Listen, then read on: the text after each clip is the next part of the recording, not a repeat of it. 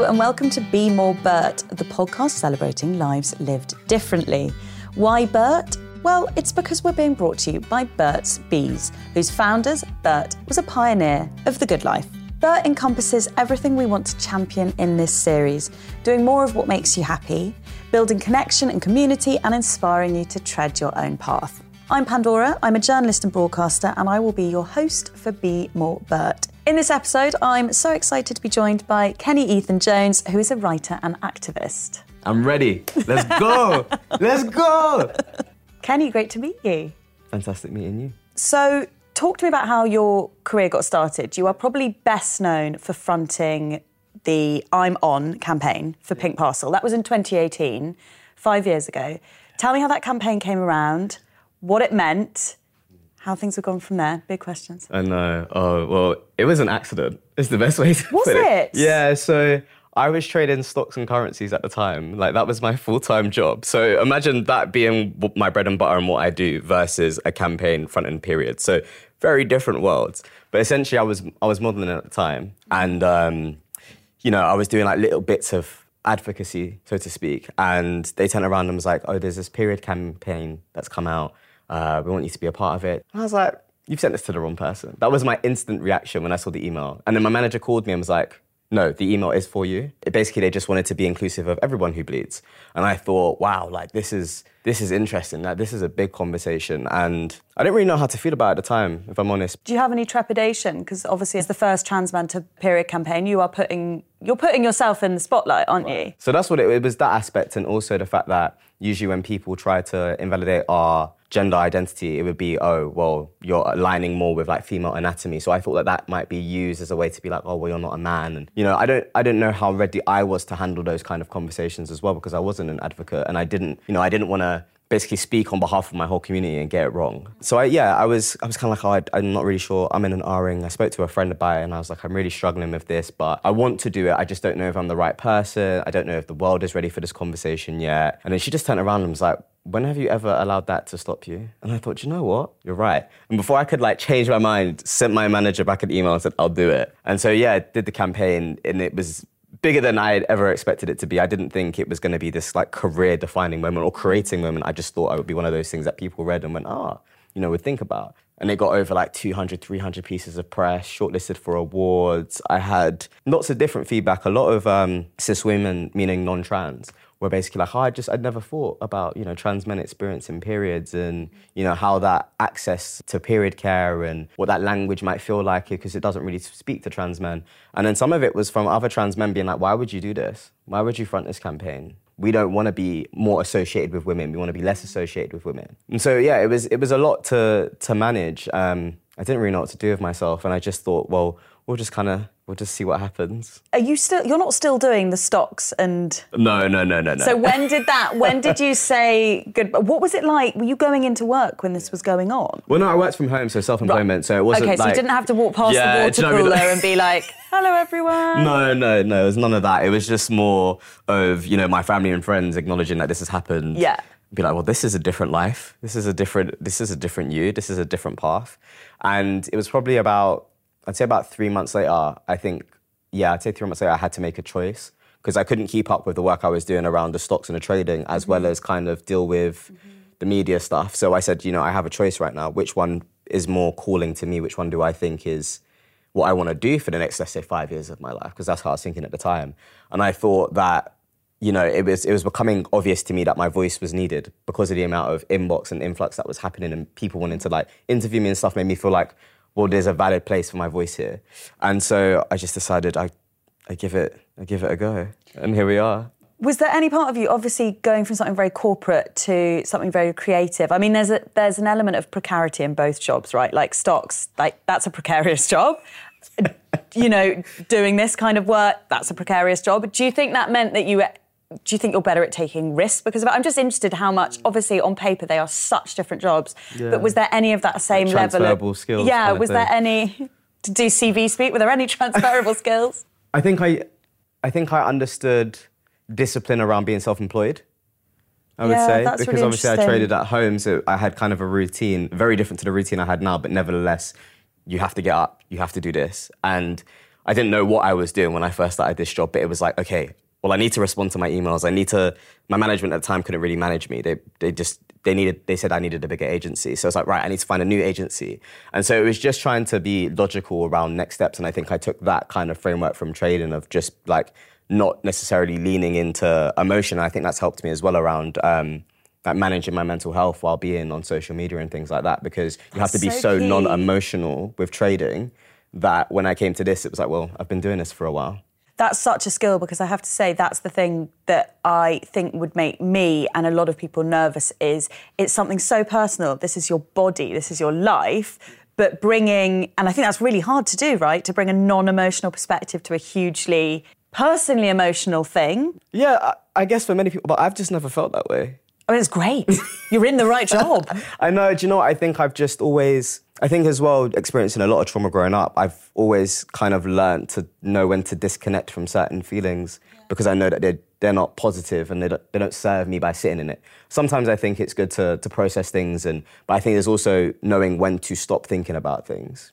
And so I think a lot of that has come from trading and just being like, okay, well, this path of thought isn't helping me anymore. So let's move on to something that's more positive, you know?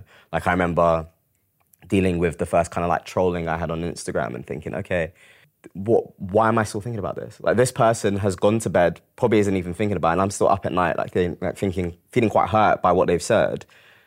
Why? What's the point in this? So I think it's also taking that logic if this doesn't serve me. How do you choose your boundaries around that? Do you engage with those conversations? Are you all in, all out? Does it depend on the day? Does it depend on the tone of the message? How do you manage that side? I'll always try to interact with people. And I think I'm a strong enough person that I can manage those conversations and I can be a part of them. And so sometimes it's just about engaging in conversations that I think challenges people to think in different ways. And even if they leave that conversation with the same, I don't know what the word is, the same kind of idea that they had coming in, then it's just like, well, I've challenged that and I've tried my best. And more time, people are very respectful, and they're surprised that I engage with them in that manner. Because I think for the most part, social media has kind of turned our brains into extreme left or right views, and you know there is no space for conversation really. It's like either you believe or I believe, or we can't be friends. Binary, yeah. And I kind of try to explore that middle ground of understanding that sometimes all it takes is a little bit of conversation, and they might go home, do more research, and you know that can change their perspective in of itself. So yeah, I think it's always important to interact, but also making sure that when you do that, you're prioritizing your mental health first. So after the dust had kind of settled a bit in 2018, you've decided to leave your corporate job. Did you kind of sit down and think, right, this is what I want to achieve, this is what I want to do with my newfound platform and my sort of, I don't know if fame is the right word, but my knownness? Or is it very much that you work day by day, you see what the world throws up? Yeah, hell no. I was like, I don't know what I'm doing. What is this? So Instagram scary. following, hi, like what? No, I had no idea, honestly. It was more my strengths lies in storytelling. And so however that kind of comes out in the world, whether that be, I don't know, writing TV, writing book, films, whatever, I think that's just where my strength lies. And so I think it's always just been about using my voice and my personal experience to hopefully encourage people to be allies of trans people, basically. Are you writing TV at the moment? No, but I feel like I'm just going to slowly lead into that. I think the way that my brain works, I can see it happening. I'm writing a book now, and that's the most exciting part. Tell us about that. Okay, so it's called Dear Cis People, and it comes out in June of 2024. And it's basically like just my life, you know, just my experience being a trans man in this world. It talks about the intersection of being black, bi, and trans. I talk about the way in which the media discuss trans lives and trans existence and how a lot of it is based on misinformation as well. I talk about like transitioning teens, essentially, because there's a lot of conversation around like, oh, well, what age should you be able to transition, and not understanding the difference between social transitioning and medically transitioning, because that's also usually kind of like seen as the same thing, and they're not. Kids aren't having medical procedures done at a young age is what I'm trying to say. You know, grief. You know, there's a lot of things that you lose when you transition. A lot of, one of my friends, Charlie, you know, she's been in multiple attacks since she's transitioned, so she lost her feeling of safety in this world. To hopefully do interviews with people around, you know, coming out and being thrown out your house because your family don't agree with you being trans. So it's about exploring, grief and all the things that you kind of have to give up in order to become yourself. being black and trans, and talking about the actual like history of gender and where it comes from, and understanding the westernized kind of version of gender versus in indigenous cultures. And it's a very, very, I think it's a great book. You know, I wouldn't be writing if I didn't, but I think there's a lot to learn. And it's basically all about trying to educate cis people and trying to basically pull commonalities between our experience so that you can have more empathy for trans people. We'll chat some more in a second, but before that, I'm going to take a moment to share the love story behind Burt's Bees. Along with his partner, Roxanne, Burt didn't just pioneer a natural skincare company, he pioneered a way of life, the good life. He realised something: if you go your own way and make more time for what makes you happy, you'll live a richer life. So he did just that, leaving high-flying Manhattan to live at one with nature. In the wilderness of Maine, he got friendly with some bees. Together, they turned beeswax into lip balms, hand creams and more. Burt has shown us that if you love doing something, don't be scared to jump in, even if it can sting you. Because doing more of what makes you happy is what life is all about. We've been out and about asking you how you live the good life and do the things that you are passionate about. And here's what you had to say. I customise keyboards as a hobby. I take the whole keyboard apart and I kind of mod the inside to make sure like the sounds are a bit more like nicer, ASMR vibes, and that when I click it, it's like nice and smooth. And it takes hours to mod, so it's quite a nice downtime for me to like, I don't know, escape and like put a movie on or something, just relax. Brilliant stuff. Thank you for sharing. Feel free to get in touch on TikTok or Instagram to tell us how you live the good life at Burt's Bees UK with the hashtag #BeMoreBurt. Do you look back now at where you started and think, oh, that's really interesting, I wanted those things, I don't want those things now? Or is it a case of, I want those things and I want all these other things as well? Want to achieve, not just I want those shoes, I want those shoes.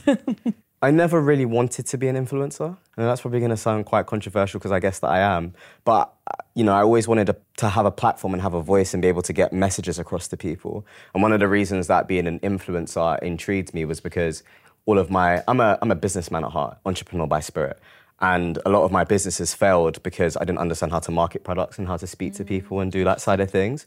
So when it wasn't my intention, but obviously as things progressed and, you know, the Period campaign happened and I started to realise that this was the road I was going down, I was like, there's a real opportunity here for me to grow and understand the part of life that I've always kind of struggled with. The number one thing that I love about what I've created and the time that I spend around people is that I've met so many wonderful people that support different causes that I've learned now that if I were to build a business, which I am, how I would do it in a way that helps the planet and pushes our society in a positive way, which I don't think I had that influence before. It was just more, how can I make money? I want to have a business, I want to be successful. And now I think about it on a conscious level of what can I give back to society? What ways can I do it in which helps the planet? And I think I never would have had that understanding had it not been, being around all these people. So for me, the goal now is how do I become more than an influencer? Like, how do I build something that's more sustainable? How do I have more of a legacy? You know, because Instagram and TikTok are the platforms now, but they won't always be here. Something else will come. And so it's about preparing yourself for that change as well.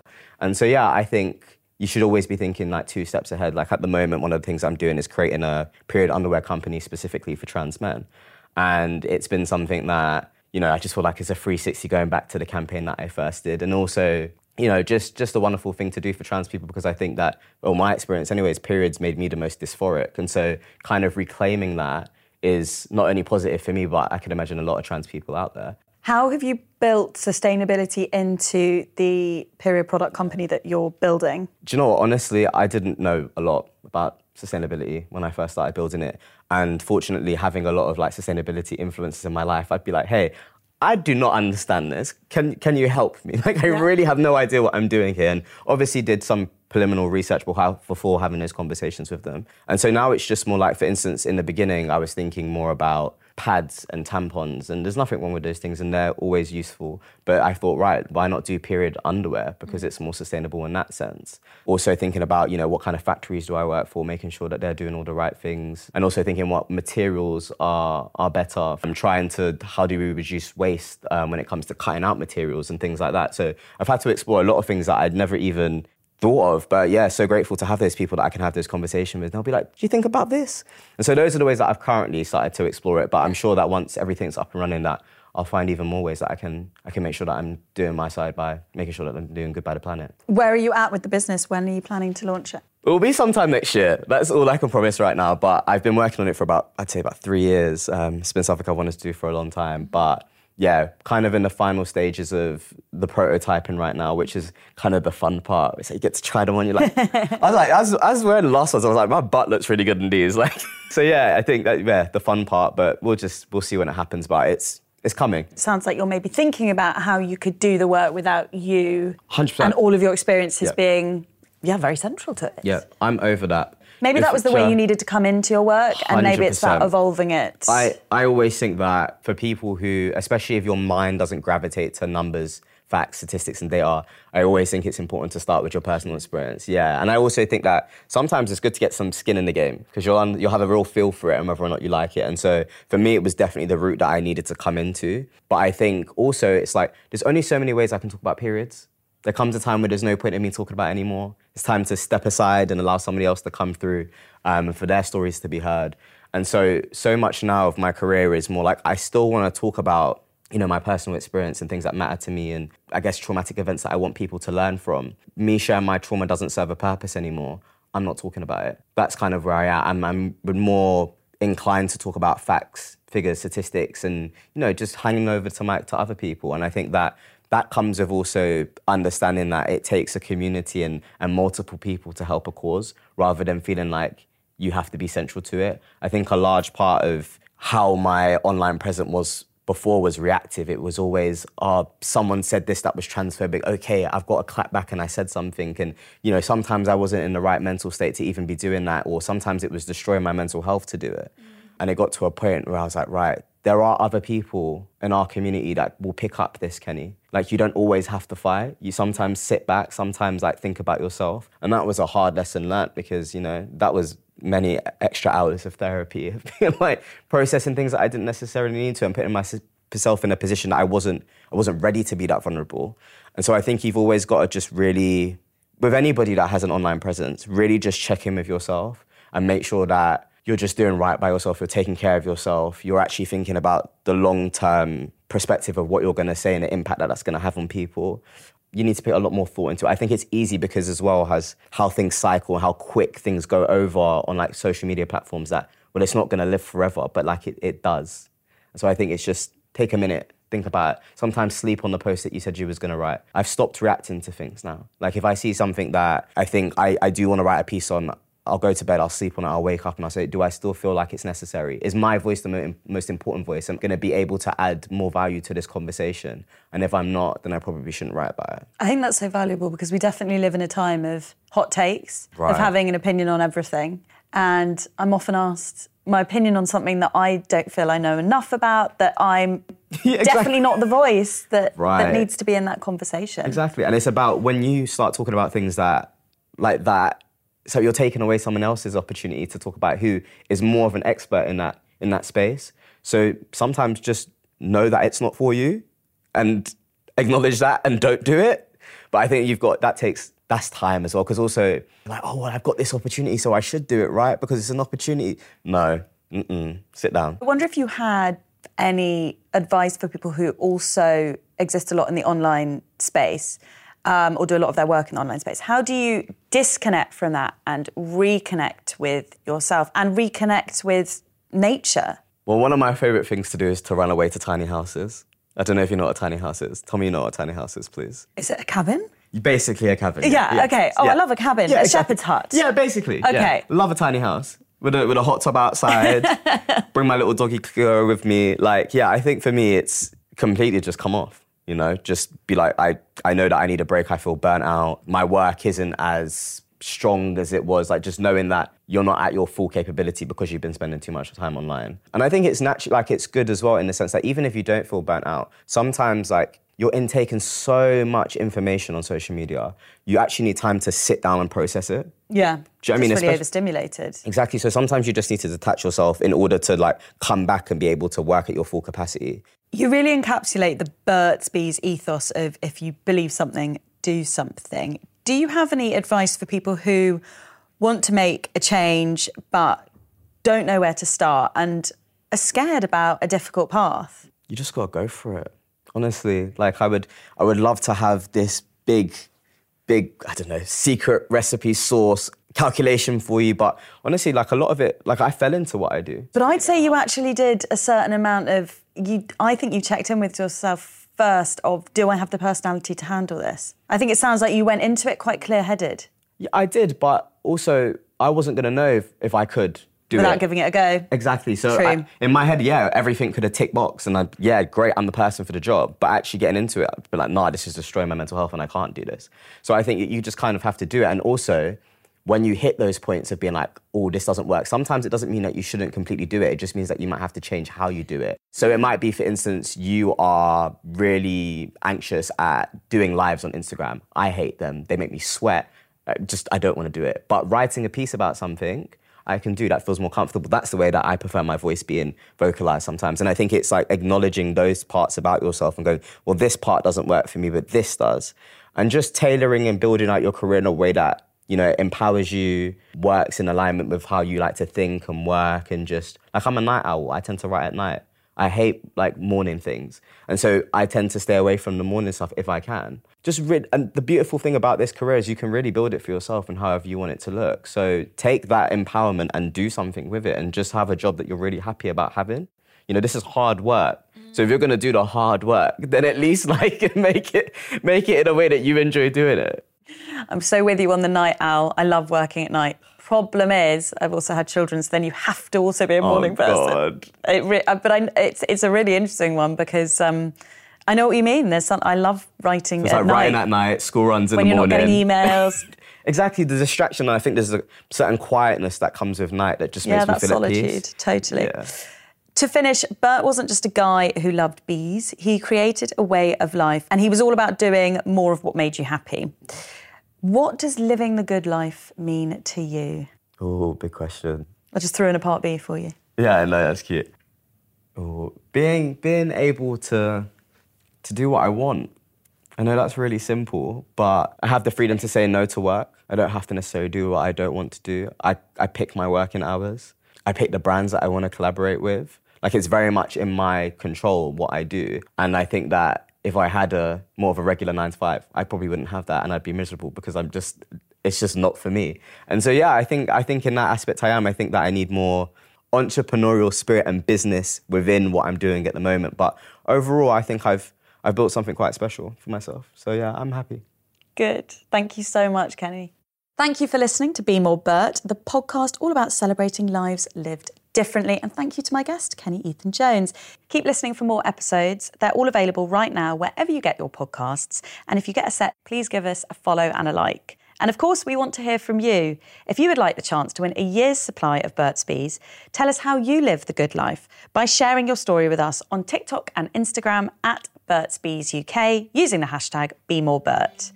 For terms and conditions and all the info, head over to www.bemorebert.co.uk. See you next time.